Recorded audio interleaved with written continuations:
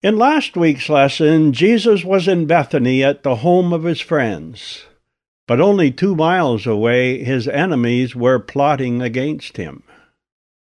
Now both the chief priests and the Pharisees had given a commandment that if any man knew where he were, he should show it, that they might take him. Yes, they had his reception all ready, but God had other plans.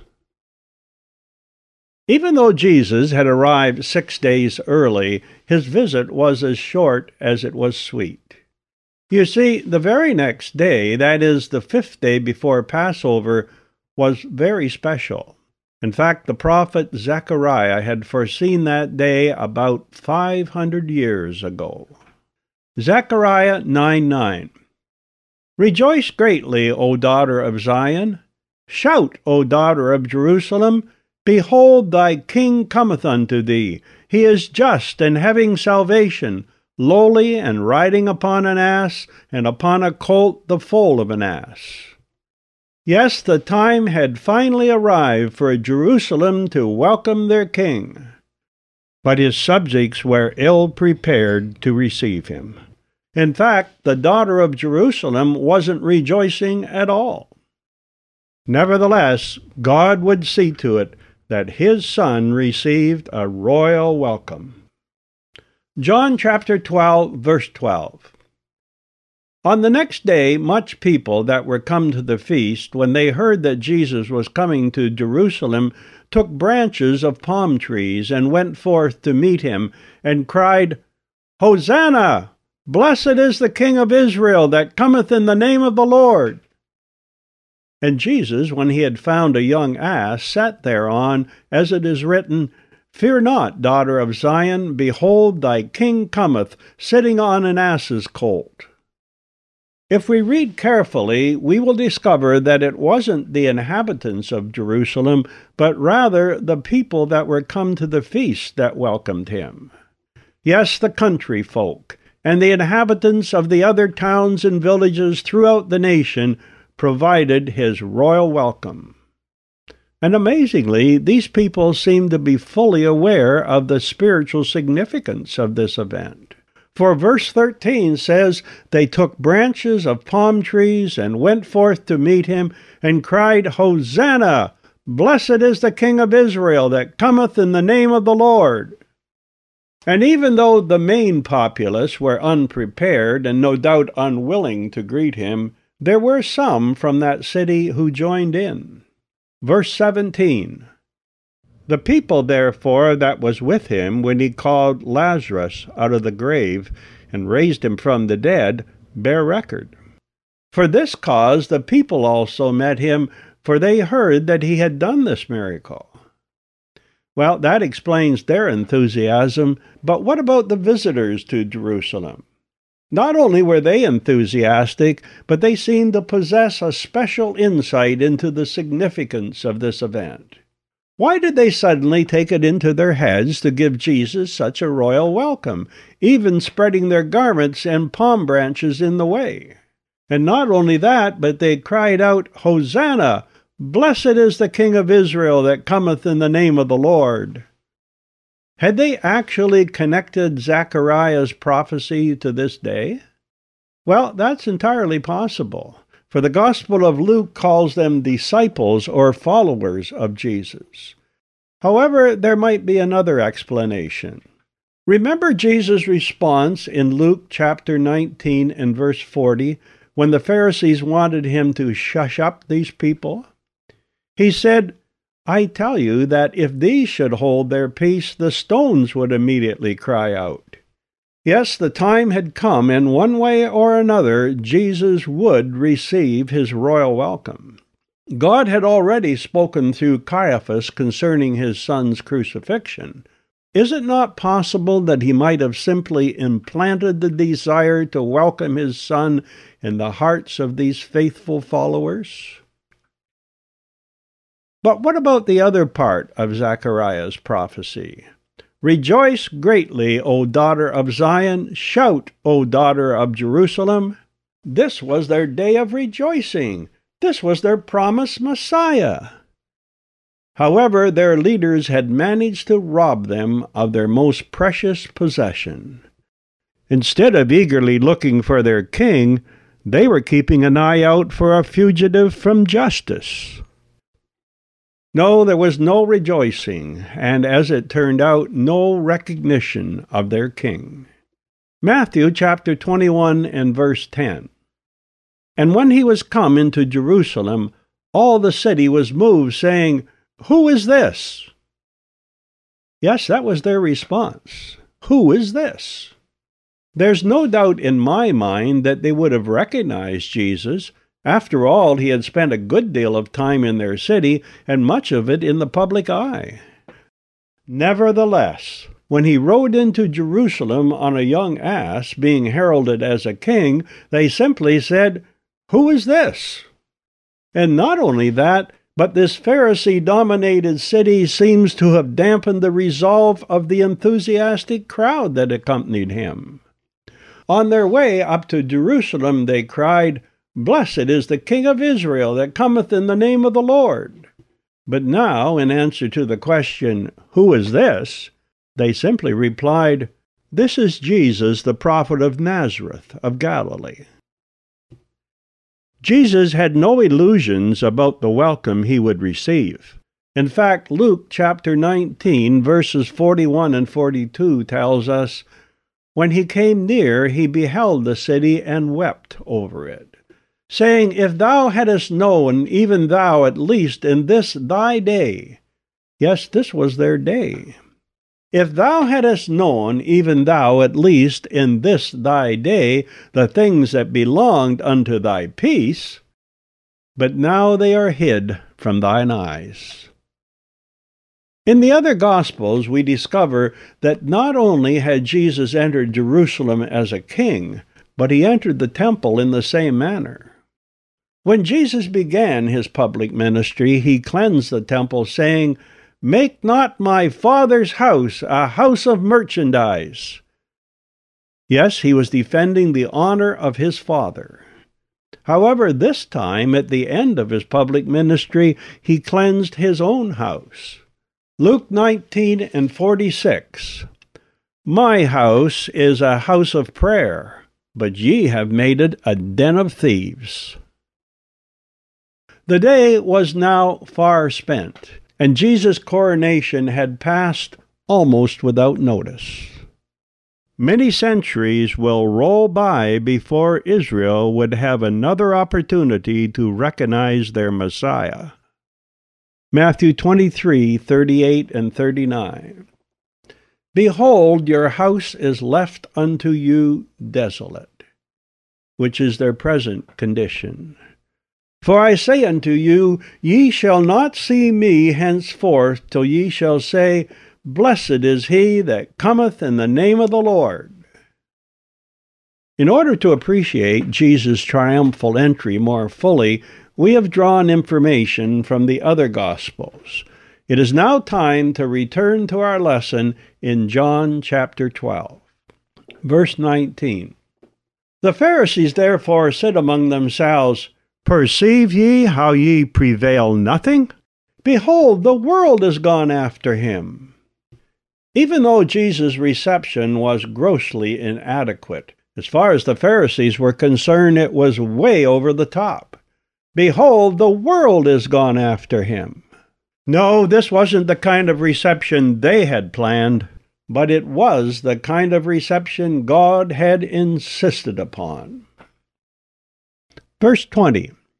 "And there were certain Greeks among them that came up to worship at the feast. The same therefore came to Philip, which was of Bethsaida of Galilee, and desired him, saying, Sir, we would see Jesus. Philip cometh and telleth Andrew, and again Andrew and Philip tell Jesus." Who were these Greeks? Probably they were Gentile proselytes, for they had come up to worship at the feast. And even if they hadn't taken that irrevocable step of being adopted into the Jewish religion, they would still be accommodated in the court of the Gentiles. Possibly, being a little hesitant, they sought out the help of Philip. Philip was a Jew, but he had a Gentile name and perhaps could even speak Greek. No doubt their interest in Jesus was connected to their search for the Messiah. However, their inquiry was too late. Israel's opportunity, and consequently their opportunity to accept the king, was gone, and there wouldn't be another opportunity in their lifetime.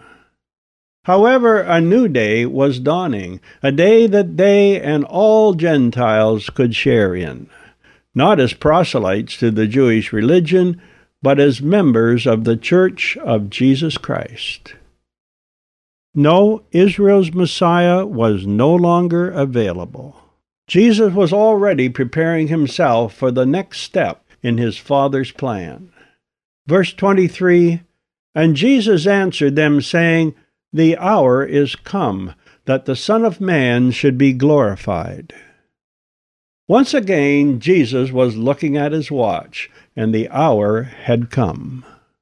Many times in the past, God had protected his Son because his hour was not yet come. But now it was. Tomorrow would be the 4th day before Passover, the very day that the Passover lambs would be set aside in preparation for the upcoming sacrifice. Yes, the day of Israel's king was drawing swiftly to a close, and the day of the preparation was almost at hand. According to the Jewish calendar, the 4th day would begin at sundown, and Jesus was already fastening his full attention on his new role. Verse 24, "Verily, verily, I say unto you, except the corn of wheat fall into the ground and die, it abideth alone. But if it die, it bringeth forth much fruit." His role as the king of Israel would have involved power and majesty. His new role as the Lamb of God would involve suffering and death, but it would bring forth much fruit. And it would also bring forth victory. The hour is come that the Son of Man should be glorified. The same principle holds true for his followers. Verse 25, "He that loveth his life shall lose it, and he that hateth his life in this world shall keep it unto life eternal." The world always holds out the carrot of wealth, power, and enjoyment, but true success is found in following Jesus. Verse 26, "If any man serve me, let him follow me, and where I am, there shall also my servant be. If any man serve me, him will my Father honor." Take the Apostle Paul, for instance.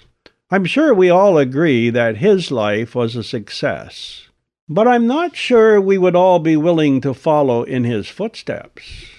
Remember what God told Ananias concerning his servant Paul? "For he is a chosen vessel unto me to bear my name before the Gentiles and kings and the children of Israel. For I will show him how great things he must suffer for my name's sake." Certainly it is a mercy that we cannot see the trials that await us. However, Jesus can always see his future, and at this particular time it was very distressing. Verse 27, "Now is my soul troubled. And what shall I say? Father, save me from this hour? But for this cause came I unto this hour." Jesus had just said, "The hour is come that the Son of Man should be glorified." Was he still talking about the same hour? Yes, the same hour that would eventually glorify him was the very one that was troubling him. However, he had no intention of avoiding this hour. "No, for this cause came I unto this hour." Scripture doesn't give this hour a special name. It is simply called the hour. However, for this particular lesson, I would like to refer to it as history's greatest hour. I'm sure we are all familiar with graphs, and if you have ever owned mutual funds, I'm sure you are familiar with descending graphs. Graphs are often used to chart quantity against time. Along the bottom line, you have days, months, or years. Up the side, you have whatever quantity you wish to depict. When it comes to the history of mankind, our scholars would like to convince us that the chart is always ascending. They claim we started out as monkeys and someday we will be as gods. Not only is that view unbiblical, but it is absolute nonsense. In actual fact, the graph goes in the opposite direction. We started out in a literal paradise as a man made in the image of God, and apart from Jesus Christ, we will finally descend into a lost eternity. However, Christ has completely changed the shape of this graph. If you can imagine a graph that looks like the outline of a mountain, you will have a pretty good idea of human history as far as the believer is concerned.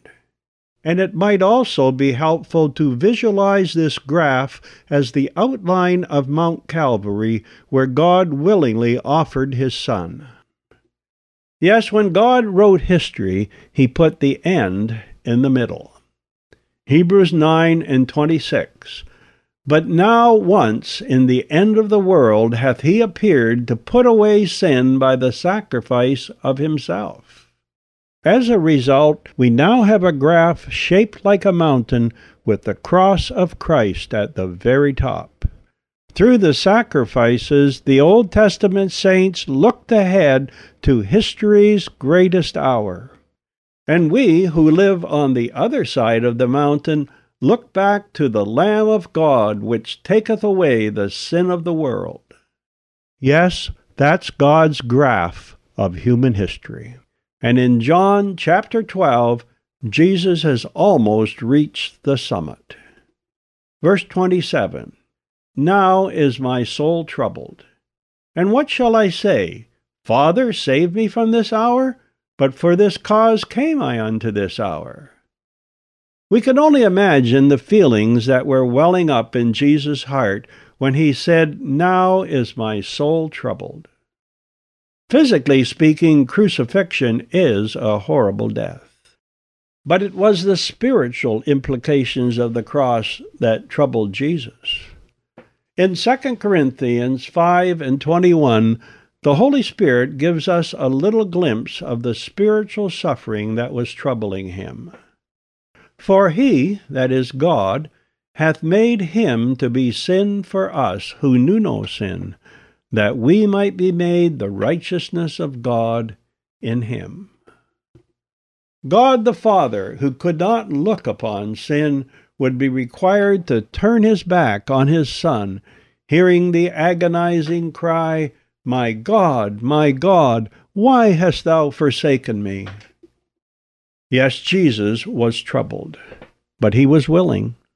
Verse 28, Father, glorify thy name. Then there came a voice from heaven saying, I have both glorified it and will glorify it again. The people, therefore, that stood by and heard it said that it thundered. Others said, An angel spake to him. Up to this point, it had been a private conversation between Jesus and his Father.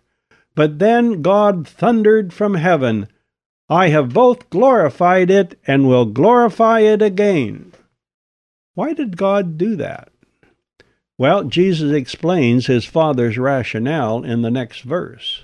Verse 30, This voice came not because of me, but for your sakes. Jesus had done much the same thing when he stood outside Lazarus' tomb. Speaking to his Father in a voice that could be heard by all, he said, Father, I thank thee that thou hast heard me. And then, no doubt in a much softer tone, he said, And I knew that thou hearest me always, but because of the people which stand by, I said it, that they may believe that thou hast sent me. Yes, it was important that the people understand the inseparable connection between the Father and the Son. Verse 31, Now is the judgment of this world. Now shall the prince of this world be cast out. We can delay payment on an item by purchasing it on credit, but there will always be a day of reckoning. In the Old Testament economy, the sacrifices covered sin. Because they spoke of Christ, God could delay judgment, but he could not eliminate it. Now the day of reckoning was at hand. As Jesus said, "Now is the judgment of this world." The good news is, when the day of judgment arrived, so did the Son of God. Hebrews 9:26, "But now once in the end of the world hath he appeared to put away sin by the sacrifice of himself." Yes, God had put the end in the middle. But the same hour would usher in another day of reckoning.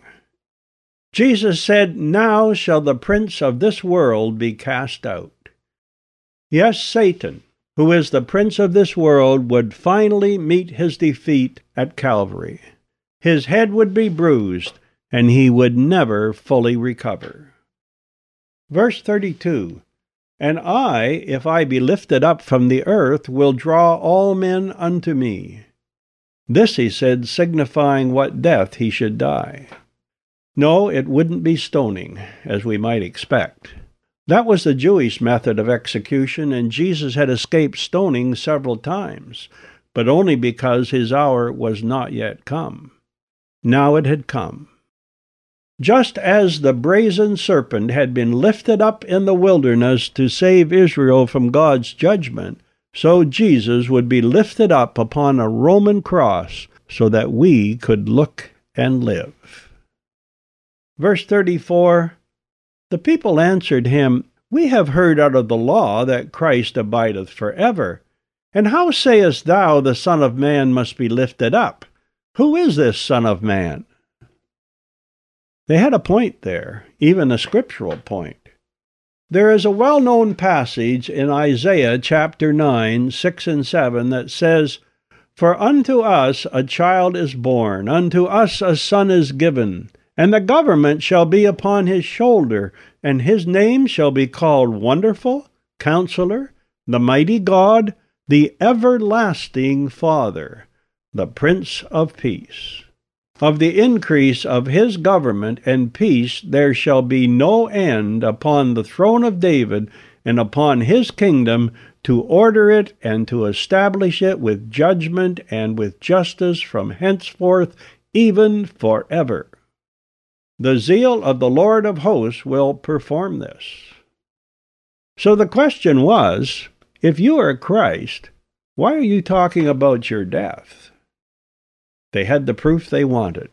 However, they had conveniently ignored many other scriptures. Scriptures like Daniel 9:26, where it says Messiah shall be cut off. And then there's Isaiah 53:12, which says, "He hath poured out his soul unto death." And again, Psalm 22:16, "They pierced my hands and my feet." As we now know, Isaiah 9:6 and 7 refers to the millennial kingdom, which is still in the future, when Christ will reign over Israel. And that kingdom will be without end. However, the other scriptures that didn't support their argument referred to the subject Jesus was presently addressing. That is, the hour when he would become God's Passover lamb. It's interesting to note that Jesus didn't answer their question. Actually, it only manifested their spirit of criticism, and time was running out. Verse 35, "Then Jesus said unto them, Yet a little while is the light with you. Walk while ye have the light, lest darkness come upon you. For he that walketh in darkness knoweth not whither he goeth. While ye have the light, believe in the light, that ye may be the children of light." These things spake Jesus, and departed, and did hide himself from them. Yes, while they criticized what they didn't really understand, the opportunity to believe in the light walked away from them. yet a little while is the light with you. Walk while ye have the light, lest darkness come upon you. And darkness did come upon them. In spite of Jesus' warning, the nation descended into their long night. They would stumble into war with Rome, a confrontation that ended with disastrous consequences. And one day they will stumble into the arms of the Antichrist. Verse 37, but though he had done so many miracles before them, yet they believed not on him. When we get to verse 44, we will find that Jesus gave them one more chance to believe. However, verse 37 seems to summarize their overall response to his ministry. But though he had done so many miracles before them, yet they believed not on him. And do you know what the problem is with unbelief? Today it is merely a choice, but tomorrow it can be a judgment. Verse 37, but though he had done so many miracles before them, yet they believed not on him, that the saying of Isaiah the prophet might be fulfilled, which he spake, Lord, who hath believed our report? And to whom hath the arm of the Lord been revealed? Therefore they could not believe, because that Isaiah said again, He hath blinded their eyes and hardened their heart, that they should not see with their eyes, nor understand with their heart, and be converted, and I should heal them. These things said Isaiah when he saw his glory and spake of him. No, we mustn't presume upon God's mercy. However, there were some in Jerusalem who paid attention to Jesus' warning. Verse 42, nevertheless, among the chief rulers also many believed on him. But because of the Pharisees they did not confess him, lest they should be put out of the synagogue. For they loved the praise of men more than the praise of God. We have just considered the end of the unbelieving. Now we must consider the uncommitted. As we have previously discovered, being put out of the synagogue was a serious business. However, that was the path the blind man took, and for him it was a path of blessing. Certainly their unbelief, which is recorded so graphically in verse 37, could have spelled the end. But in his mercy, Jesus made one more appeal. Verse 44, Jesus cried and said, He that believeth on me, believeth not on me, but on him that sent me. And he that seeth me, seeth him that sent me. I am come a light into the world, that whosoever believeth on me should not abide in darkness. Why wouldn't everyone want to walk in the light?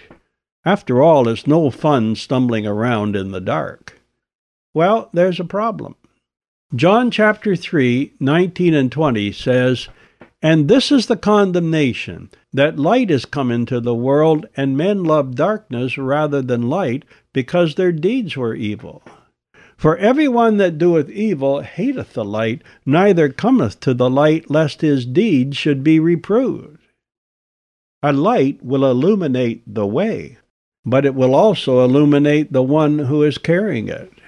Yes, you must confess and forsake your sins when you come to Jesus.